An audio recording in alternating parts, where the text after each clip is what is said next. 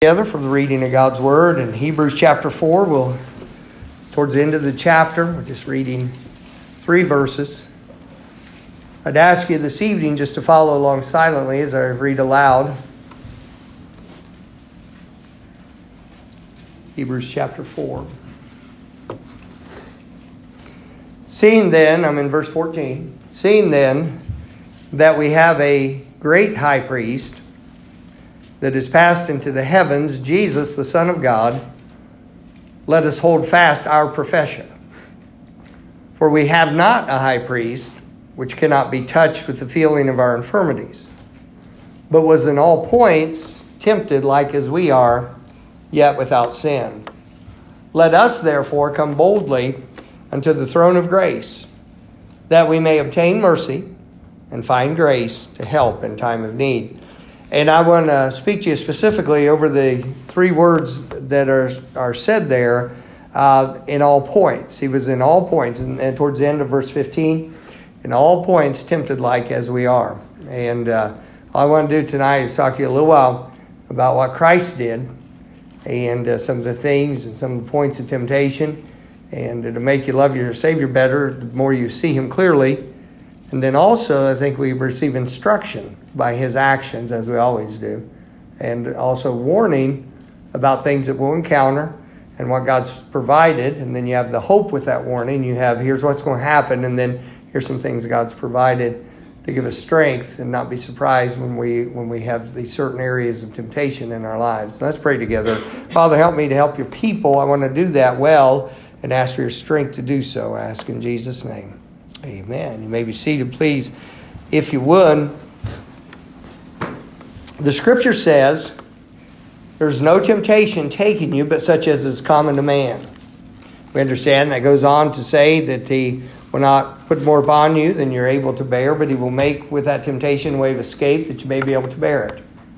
You have to look for that way. You have to go into it looking for how you can make it through. Let me say frankly to you, it's always a certain recipe for failure when you go into it looking for an excuse why you failed. Somebody, I remember the fellow was about 23 years old at the time, not been in our church for many, many years. And I remember this young man, he was kept having this or that happen. And, with his job, he'd say, well, I was working and then this happened. I couldn't do it. I was going to do this, and then that happened. I couldn't do it. And he just did that. Finally, one day, after hearing that so many times, I said to him, I said, if you spent half the energy trying to figure out how to do what you're supposed to do, instead of coming up with clever excuses why you couldn't do what you're supposed to do, you might get something done in life. I said, did it help him? Not a lick, but I felt better. And it was the truth. You need to hear it. I don't know. I haven't seen him anything in many, many years. I don't know how he did later on, but I know that was a part. Now, same thing with temptation.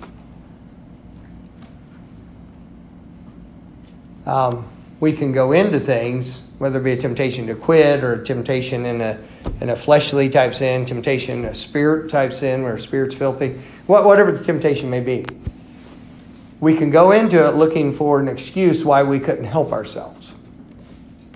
Or we can go into it looking for what has God provided so that we would not dishonor the name of our Savior. And of course, the Lord in here, as I'm going to show you tonight, He was in all points tempted like as we are, yet without sin. I thought it would be helpful, Brother Robin, and I've done really study on this number of times over the years and have never come to conclusions to my satisfaction where I could get out and teach and preach it declaratively. But I've keyed in on that term in all points. You understand, Jesus was never tempted to be reckless driving a vehicle and endanger people's lives and be foolish in that way. I mean, they're particular things. But I believe that temptation has certain points to it. Common markers within it, even though the outworking of it may be different. And I don't know, I've looked as I study the Bible, and it's something I actively look for because it's interesting to me. What are these points of temptation? And if I can see biblically how they're defined, then I'll find biblically what the answer is. And so I thought, man, that'd be great.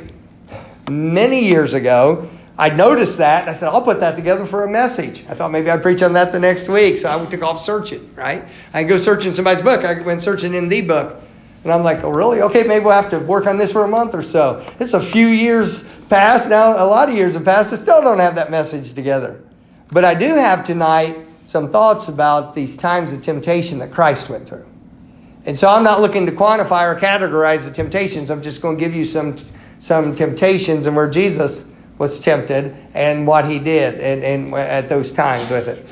Let me show you this. Let me say first, you remember when Jesus was tempted, reading about when he was tempted in the wilderness? How many of you read that account in the Bible? You know that, right? Okay. We often think of it as him coming to the end of 40 days and then being tempted, which is true. But if you read the account and you read each of the accounts, you'll find out he was for 40 days tempted. And that final confrontation we see is the culmination of 40 days of continual wearing down. So as he's fasting those 40 days, and as he's constitutionally getting weaker after a certain point in that, the temptations are upon him, various temptations. He was tempted of the devil for 40 days in the wilderness. So that whole 40 days he's there. It's a very long, very protracted thing. And at the end, you have the final push. That's what we read about, and that's what we're familiar with. Well, it's interesting. He said there, when he came down, it said being 40 days tempted, and then it says at the end, and in those days he did eat nothing. 40 days. Nothing. And you talk about something that sounds like an understatement. And when those 40 days were ended, he afterward hungered. Yes. And the devil said unto him, here's the first thing I put down tonight. He was tempted in a point of weakness. How many of you get grouchy when you get hungry? Did you all have lunch today? I need to know this. Okay, there you go. In fact, if you all get drowsy, it's because of Mama. My wife put on a feed. I tell you what, you could have had 2 armies commit gluttony on what she cooked today. And I left that up to my sons, and I just ate my normal portions of things. But it was good now. There was every kind of thing you imagine across that table. It was good stuff. Amen. I like it. And it was good. In fact, she'd made, and my wife always makes variety and quantity in what she cooks, but she made enough. We were, us 3 manning men were not fighting territorially over any of the food, and that's unusual. Yeah. Isn't that the truth? When we get downright touchy when you're reaching for that last piece. It gets on in the Manning household. It's like, that's my house, boys, and they don't care. And so it's always been that way. But you ever get weak when you're hungry? How you get into that? Anybody here have low blood sugar? Anybody here hypoglycemic? You have that? That's a lot of fun. Are you hypoglycemic, Jane? Are you actually diabetic? All right. So you're not undersweet and you're too sweet, right? There you go. That's good. Give her a chocolate rabbit. Let's see what she does. But you know how you'll get weak? And my little phrase, and I'll use around the house, I'll tell my wife, the will to live has come back again. Sometimes Sundays are bad for that because eating schedule's off and that sort of thing. And I'll be real, just like this. You get some food in you, and it's like, okay, I can take on the world. And they're ready to go. I tell you, it was a point of weakness. It really was. 40 days. It was a very weak point. Brother Larry Brown. I don't know if you all remember Brother Brown came here and preached. Little fellow, unusual voice. He told me, he said, the worst advice I ever gave in all his years of pastoring, he said, and where I actually think I hurt somebody with some advice, he said, I made the error of counseling somebody when I've been fasting for over a week. And so he made it a hard fast rule for himself at that point if he was fasting, and a lengthy fast, that he would not counsel people during that time. He said, I was at a point of weakness. He said, and I did not give good counsel. And he said, and the person followed it and was hurtful to him. Now, that's something, and you don't want to hurt somebody, certainly. That's not why you're doing what you're doing. And that, that'd been a lot of years before, and it bothered him that he had done that. At a point of weakness. And Jesus was tempted at that point of weakness. But it's amazing. He being led of the Spirit. It's interesting. 2 different words are used to describe what happened when he went out into the wilderness. It says in one place, He being led of the Spirit. Is this thing on? It doesn't sound like it's broadcasting. Yeah, it is. I guess we are. He being led of the Spirit went into the wilderness. Another place it talks about him being driven by the Spirit. And some people will say, are you led or are you driven? The answer is, biblically balanced, yes. There's a drive to it and there's a leading to it. But when he went out there, he got to a point where he was weak, and at that point of weakness, he did not give in to satisfying the weakness through wrong means. And the devil, of course, zeroed exactly in on what that weakness was. You know, in football, if a fella gets hurt on a play, and I'm not talking about he's injured up badly, but kind of hurt, he will try not to show that as he goes back to the line or when he goes on and off the field. Because whoever's playing opposite to him is watching. But if it's hurt, that's what you hit. If he's hurt, that's where you go. Because you take him down. That's how our adversary does with us. And so, a point of weakness. Then this one, look in Luke 22. Did you just change me? Did you just unmute me?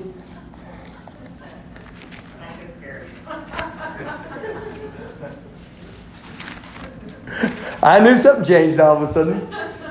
Thought maybe I started using my diaphragm. Using my good voice, you know. Pardon?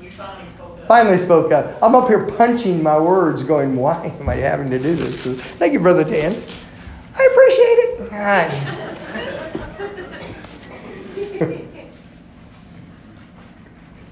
Let's see how tough the preacher is today. Just mute him and see what happens. I have lots of thoughts about, being able to mute him. That would be, amen. I want to be immutable. Luke 22. Look in verse 52. I can move it down a little. I've got this thing clear up on my jugular vein trying to make it work.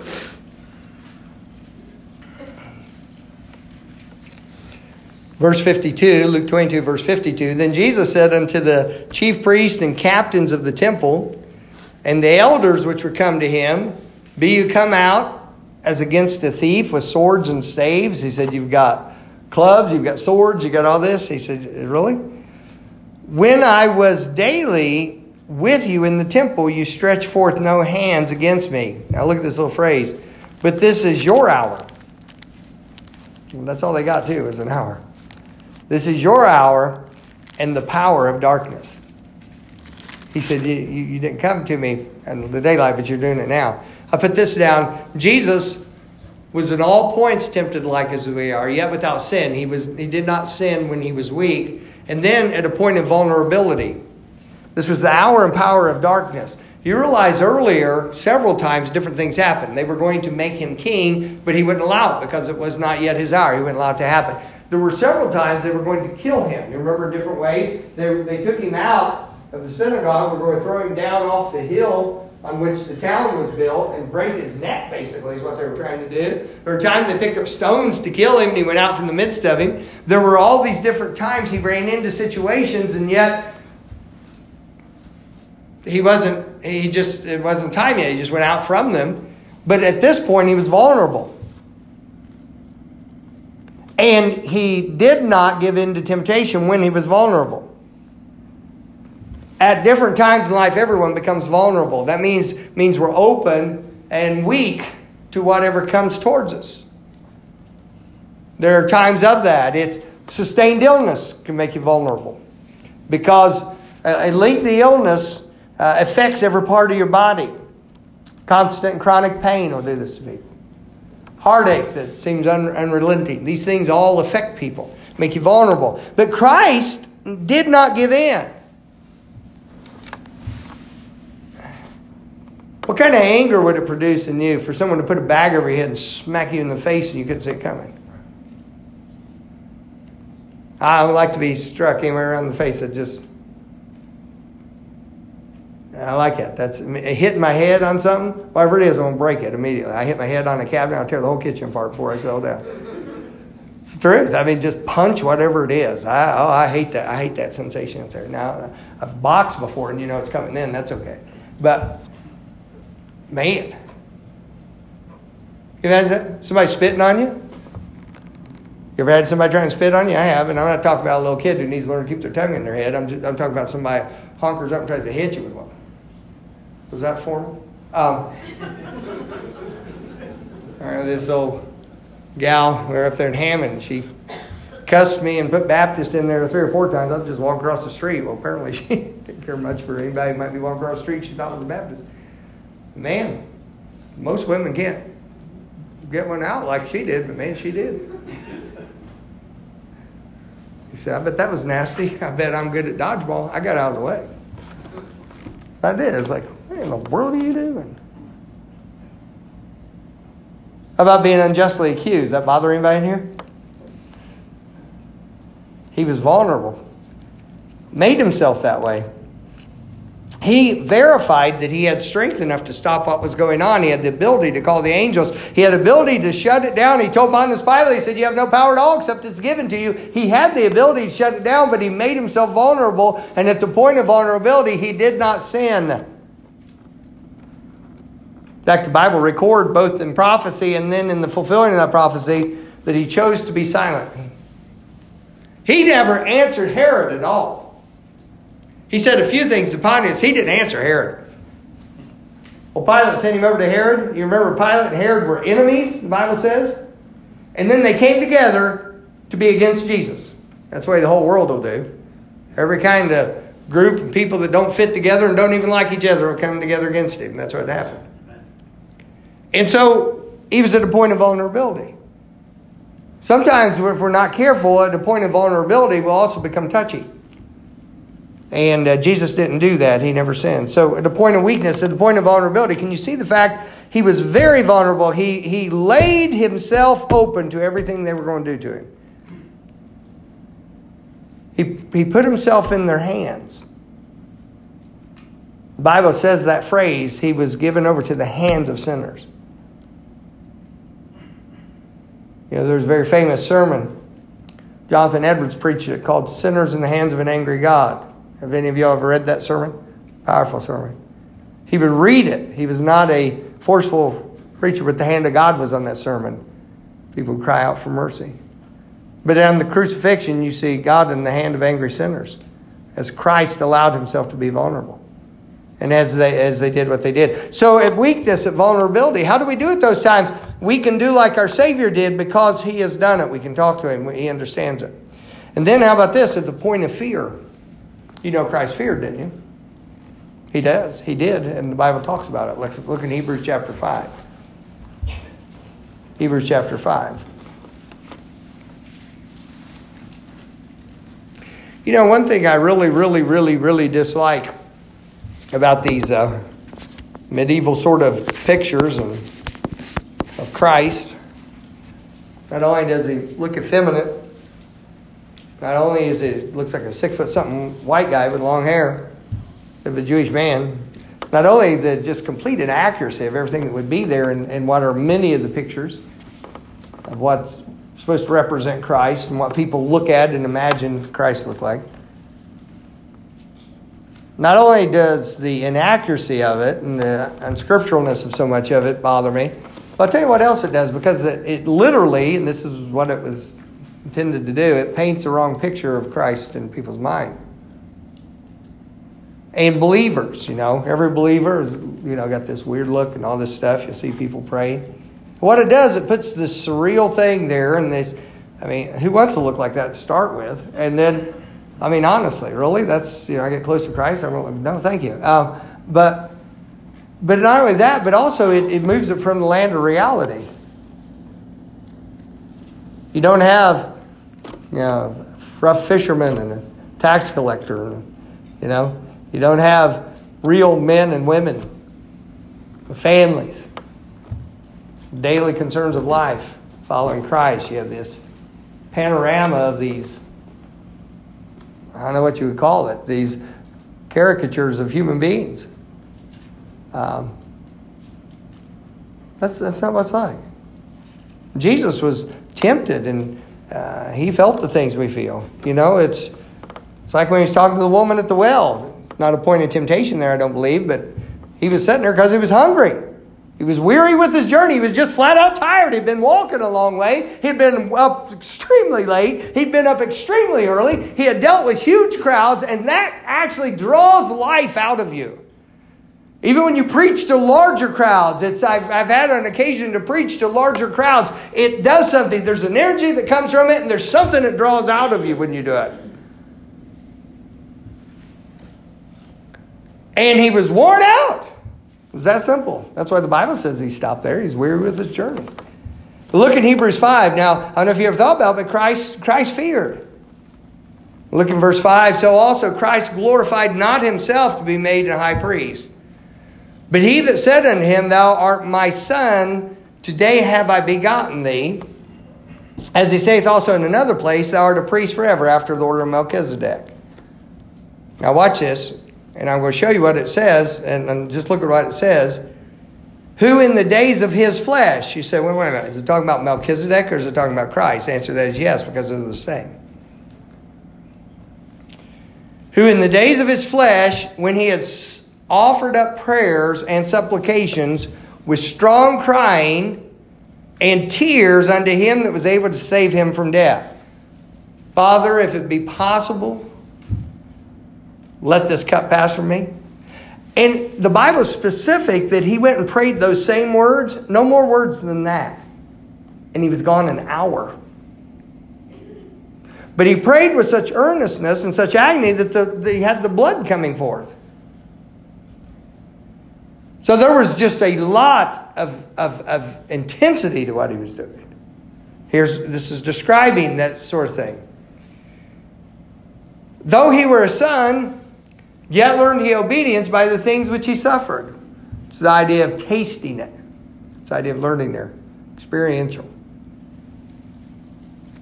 And being made perfect, once he came to the completeness, what happened? He became the author of eternal salvation unto all them that obey him. So whoever this was that prayed, and part of what he experienced was fear, also became the author of eternal salvation. Christ literally experienced what you experience as a human being, except for committing of sin. He was in all points tempted like as we are. And one of the temptations, like as it was, is at the point of fear. He was hurt in that he feared. He was at the point of weakness, at the point of vulnerability, at the point of fear. Look this way. Look this way. Hey, look this way. It's preaching time. At the point of fear, he did not give in. If we've learned anything in the last year, it's this. People get scared enough, they can make some mighty uncharacteristic decisions. They can arrive at very, very irrational conclusions. They can believe very flawed data that makes no sense coming out. Fear is powerful. Fear is so powerful, it's used continually as a controlling thing. We understand that. We've seen that. It's a reality. Fear can absolutely devastate someone's life.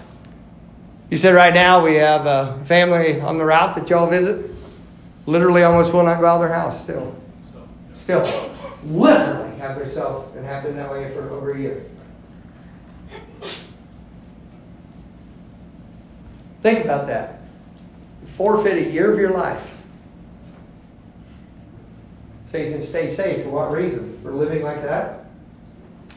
Seriously? Take my chances and live. Amen. You gotta live. Sure. But fear of all types. Fear of rejection. Fear of what may happen in the future. Fear of failure. Fear of a recurrence of something that was painful or hurtful in the past. All these times at the point of fear, Jesus felt fear, but when he felt fear, he committed himself unto the one who heard him. And because of that, he stayed with what was right, our Savior. He didn't give in. He felt it. He knew what he was walking into. He wasn't surprised when they laid him down and put the nails in. He wasn't surprised when they butchered him with that whip, that scourge they used. He wasn't surprised by any of that. In fact, he already knew. I mean, that's what was coming. At that point of fear, he was tempted, but yet without sin. And the same way we can experience fear without sinning against God in it, without abdicating that which is our rightful position in the Lord, without yielding up that which is our rightful duty before the Lord. Why? Because fear is a common thing. Somebody says, well, I'm not afraid of anything. I don't think I've ever met somebody who's not afraid of anything. I believe some people are more timid by nature than others. And some people are more fearful by nature than others. And that's the constitution of a person. But everybody has a fear about something. It's pretty amazing. Have you ever read much about those who've won the Congressional Medal of Honor? I've done some reading on different ones over the years. One of two things is common with it. One is that they were scared to death when they did whatever they did, but need to do it anyway. Or they just moved forward because it needed done and didn't think about it till afterwards. And then many of them afterwards were like, what did I just do?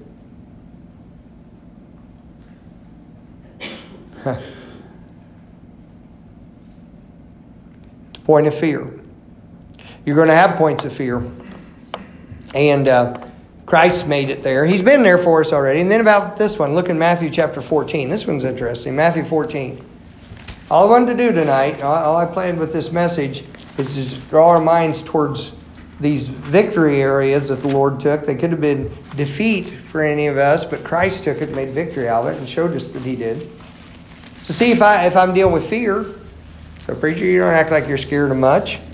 Well, no, I'm really not scared of much, to tell you the truth. But every now and then, the few things I am gang up. Every now and then, there's rascals getting a pack, and you got to watch out for them. I'd really like not to ever dishonor the Lord during this time. Look in Matthew chapter 14. Look in verse 23. And when He had sent the multitudes away, He went up into a mountain apart to pray. Look how poignant this statement is. And when the evening was come, He was there alone. That draws a picture, doesn't it?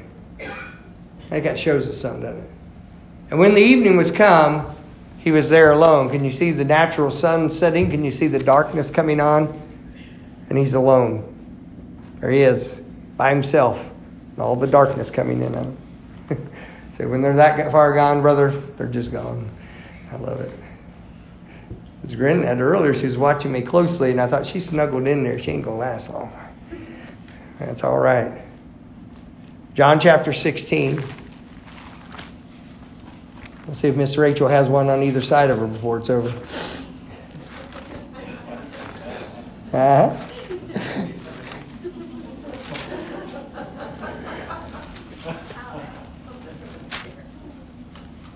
You're surrounded by him, Rachel.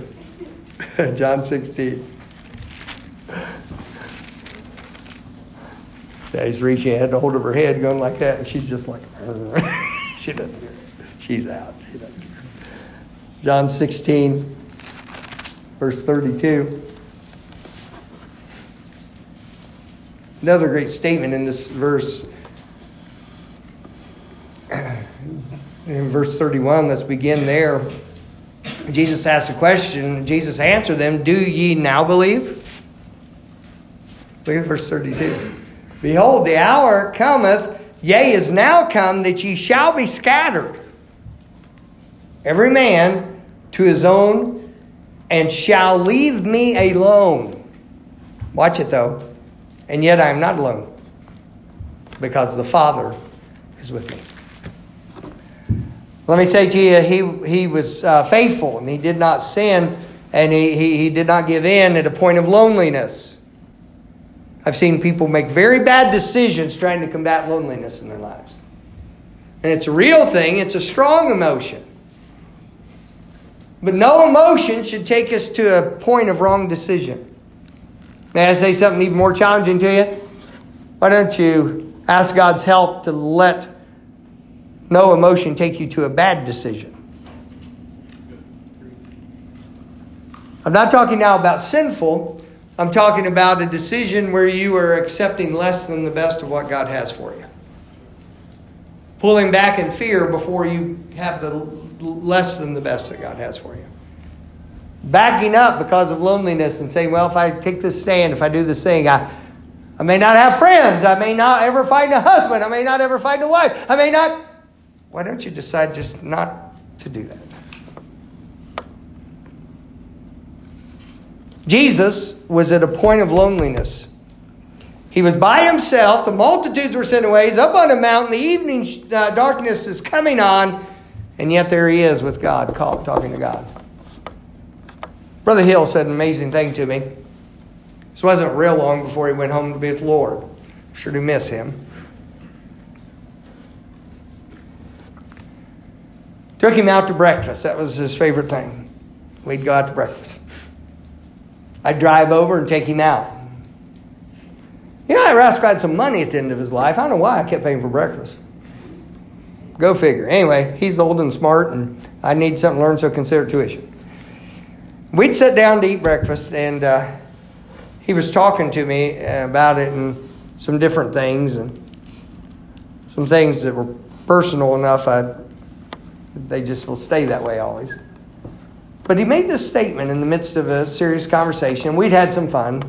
He liked the joke. I was never inappropriate or stepping beyond where I should have been with him, but we had a good relationship.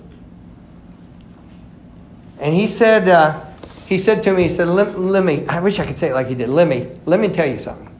There's always time to perk up your ears and listen to him. He said, if the devil can get you alone, he's got you.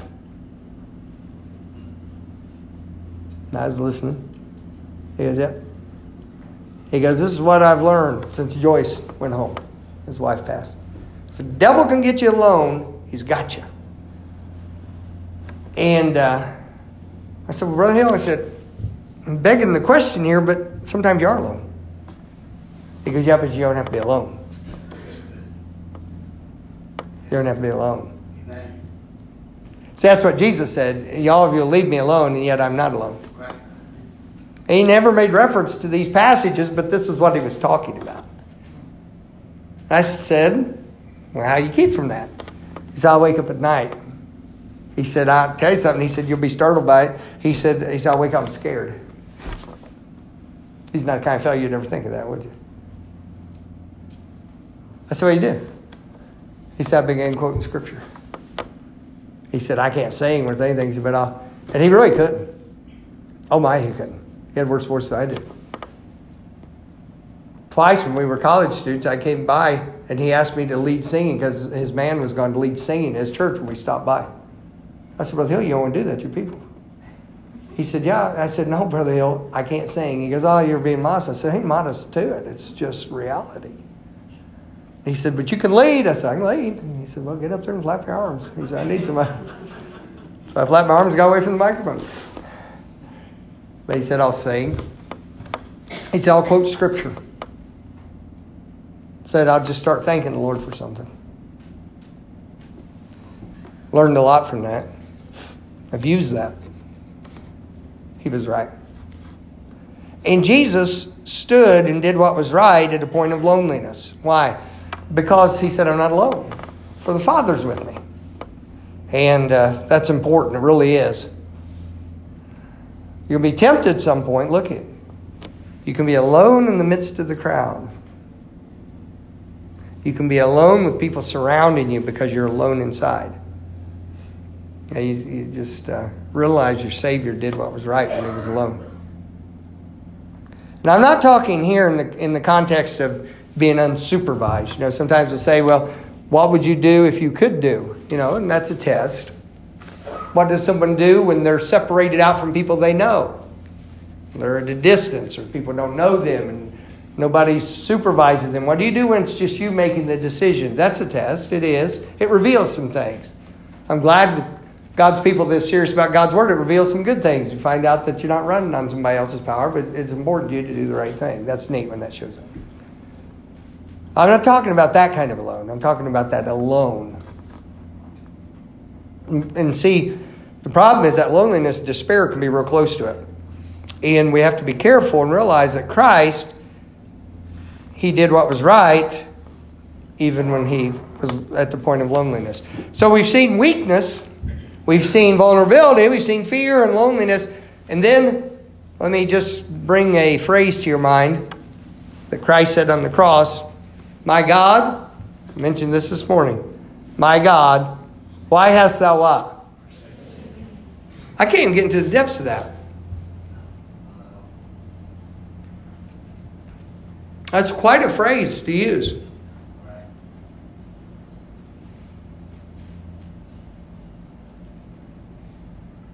I'll put it down this way. How about at the point of being forsaken or feeling forsaken? And you pray and the prayers don't get answered. Did you ever pray for Adam's healing?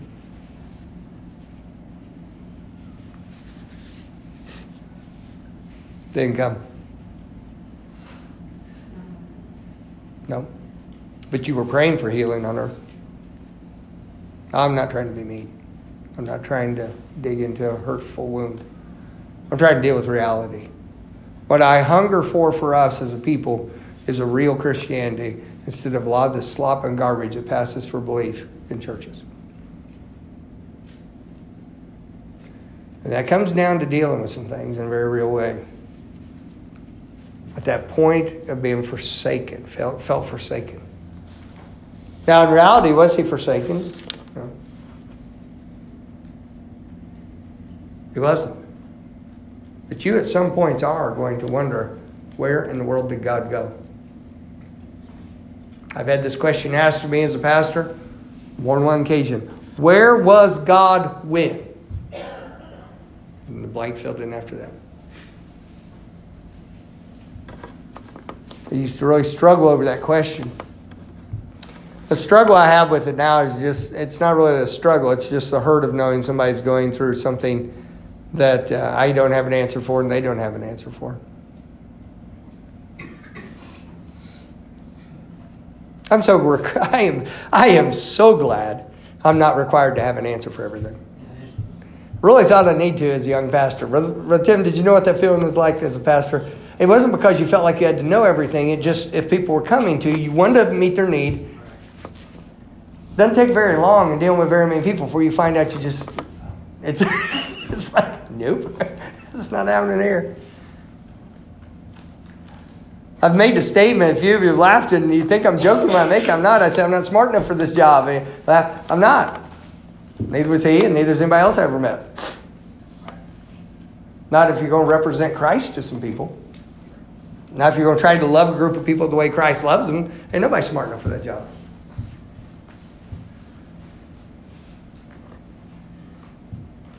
But this point of being forsaken, Christ stood during that time. I'd like to be able to do that. You ever hear about or read about somebody going through some great trial or something happening in their life and they just stay on course? Have you ever marveled at that? Like I have said, man, I'll tell you what. And have you ever wondered, I wonder if I would stand in that situation?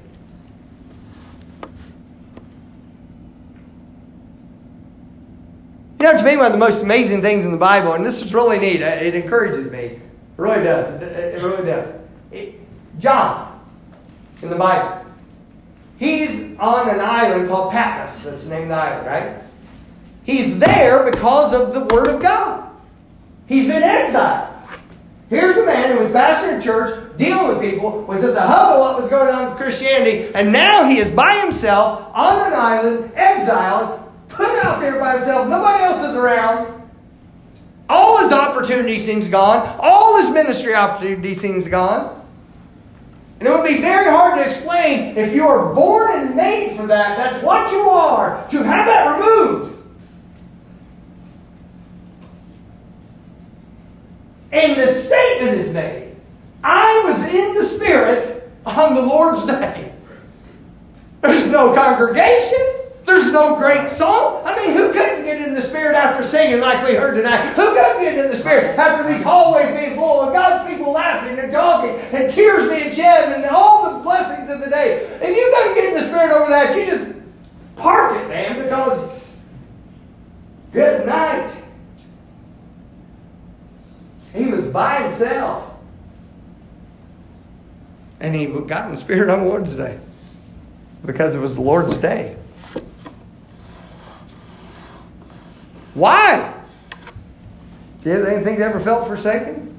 Did you think Elijah felt forsaken? That's why he's on that juniper tree. What in the world's going on? God? Don't you remember? I'm taking a stand for you. And I'm the last one left. I'm not in real good shape. Remember that? That's how you get, didn't it? It was interesting. It would be hard to find a stronger personality than someone who stood up under persecution and affliction much better than Martin Luther. Martin Luther, the preacher. Literally would face down the false teachings, face down those who were sent to persecute. The strong, bold stance, knowing it could cost him his life, and most likely would. Didn't.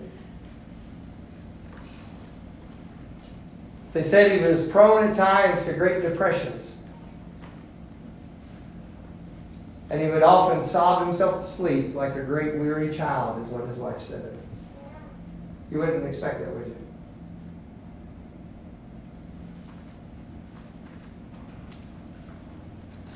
How about Brother Lee Robertson in the height of the ministry, where God was using them, and they would eventually train over 1,000 missionaries, losing his voice for an entire year.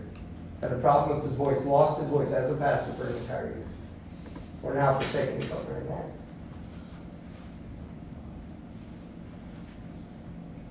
About Charles Spurgeon, we read what God did with him and what a remarkable work.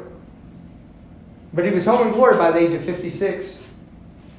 And during the latter part of his life, it went unusual for 2, 3, and even 4 months for him to be so laid aside with affliction that he could not even stand at times. I was just reading something he had written, and he said, "Do any of you know what it's like to lay in one position for 3 days?" Because it was the only position that you could have any manner of relief. And when they tried to turn you from that position, the pain's so excruciating, you asked to be turned back to it. Where 1 hour's sleep in the night would be considered glorious. That's something. He said there were times when he wondered where his master was. He was preaching in the Surrey Music Hall because of the Exeter Hall. They had outgrown it so fast as a young preacher that they didn't have anywhere else to go. So this Royal Music Hall, they would use it on Lord's Day. Packed the thing out, several thousands of people. At the time they were building the Metropolitan Tabernacle, which is the church there, known that all over the world. And they built it debt-free. Spurgeon had a great aversion to debt. He said he got into debt when he was young, just a few little bit, might be a few dollars. And today, he said he so hated that kind of bondage, he said he'd never do it again. Nothing he ever built. The almshouses, the orphanages, all that, never a dead ministry. But he was talking about, he was preaching, and there were several thousand people in this place. And some people came in and wanted to be disruptive. And they started screaming, "Fire! Fire! The gallery is falling!" And people panicked, and as a crowd of people will do, when some panicked, it panicked others that didn't know why. 7 people were trampled to death, and scores others were injured. And as that crowd emptied out, there were 7 bodies broken and dead laying there. He was attacked in the press for that. They said, and they lied about him. Can you imagine the press doing that? They said he was trying to take up an offering as the people were leaving. And there's some people so ignorant they believe something like that. Yeah, the place is empty because people think it's fallen down and they were taking up an offering. Give me a break. But that thing so weighed him down in about crushing out of the ministry because he said he could hear the screams and saw all the people dead. It just weighed on him and weighed on him with that. Because they had come to hear him, and then that happened. Then he said a simple verse about his heavenly Father never leaving him. Came to his heart and said, lifted him up out of it. I'm talking about the point where you feel forsaken. What about a point where you've been forsaken by those you thought you could depend on in this human world? When that happens, Christ, see, he did not give in. In fact, the verse there, every one of them left him. And I understand what Peter did. And we say, well, Peter was, he followed afar off. That's the thing that's preached on. That's fine. It's a fine text to preach on. And there's a lot can be learned from it. He followed afar off. We talk about Peter warming himself at the devil's fire. But he was not the only one that even followed to see what was going to go on. All of them scattered. Read about it. All of them did. And Peter was about the only one that followed from this, seeing what's going on. He was trying to check it out. All of them did. And Jesus had told him this. He said, all of you shall scatter tonight. For it's written, I'll smite the shepherd, I'll shake the shepherd, I'll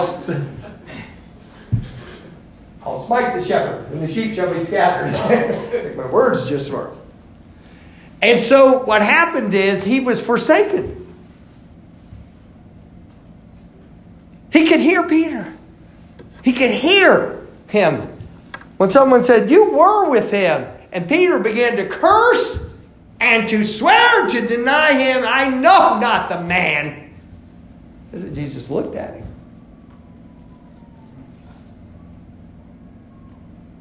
They had forsaken him.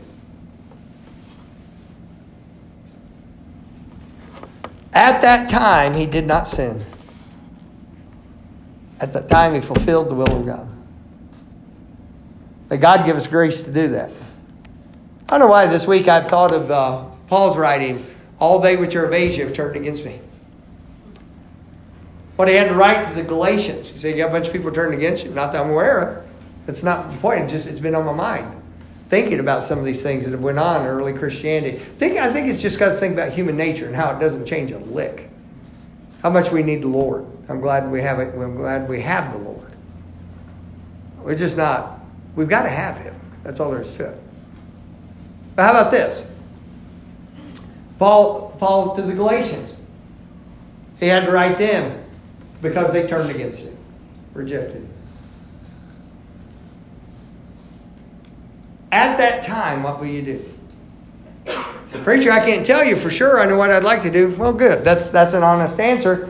But I can tell you what Christ did at that time. He kept doing what he should do. See, he was in all points tempted like as we are. And you're going to go through these points at one time or another. These things are going to be real in your life. You're going to face some of these things. And the reality is that your Savior's already been there.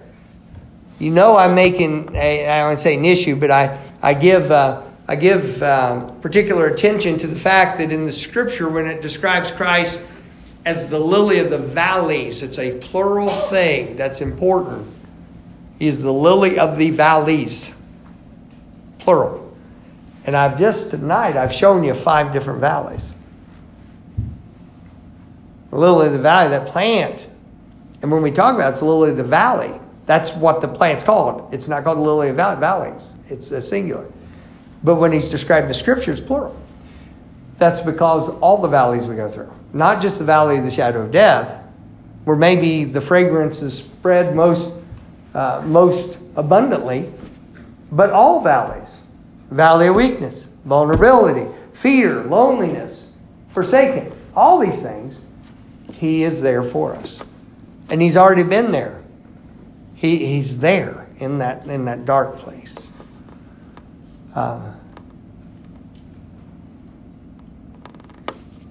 Somebody said, well, preacher, why? Why did God not give healing? I don't know. Does he have the power to? Yes, he does. But did he know? Why? I don't know. I'm not required to. Then let's get real honest. I can't. And so at some point it comes down to this. Are we going to trust him for who he is? Are we going to trust our Heavenly Father for who he is? And when we decide that and get it settled, we may have to get it settled again. It may get stirred up a little by some things in life. When we get that settled, then we'll just keep following him. Just keep following him. And God will give you grace to do it. Let me pray with you. Father, thank you for your words tonight and your people. As I've spake to them and been frank with things, pray, Lord, that you'll do work in the hearts. May their eyes be fixed on you. I really wanted so much with my words just to keep pointing our attention back to you and how well you did. I don't know if I did that real well, Lord, but that's what I wanted to do. And I pray that you, Spirit of God, that you'll go beyond the failings of my capabilities in speaking and help your people. That their eyes will be on you, that they'd be steadfast because of it. Bless and strengthen them, and help them to walk in your ways, be close to you, to love one another, and just be your people. May they be secure in that, I ask in Christ's name. Amen. Let's stand together. Maybe something you want to come to the Lord about. Maybe right now you want to talk to him about something. Don't know what it may be. Sure would be a good thing to seek his face.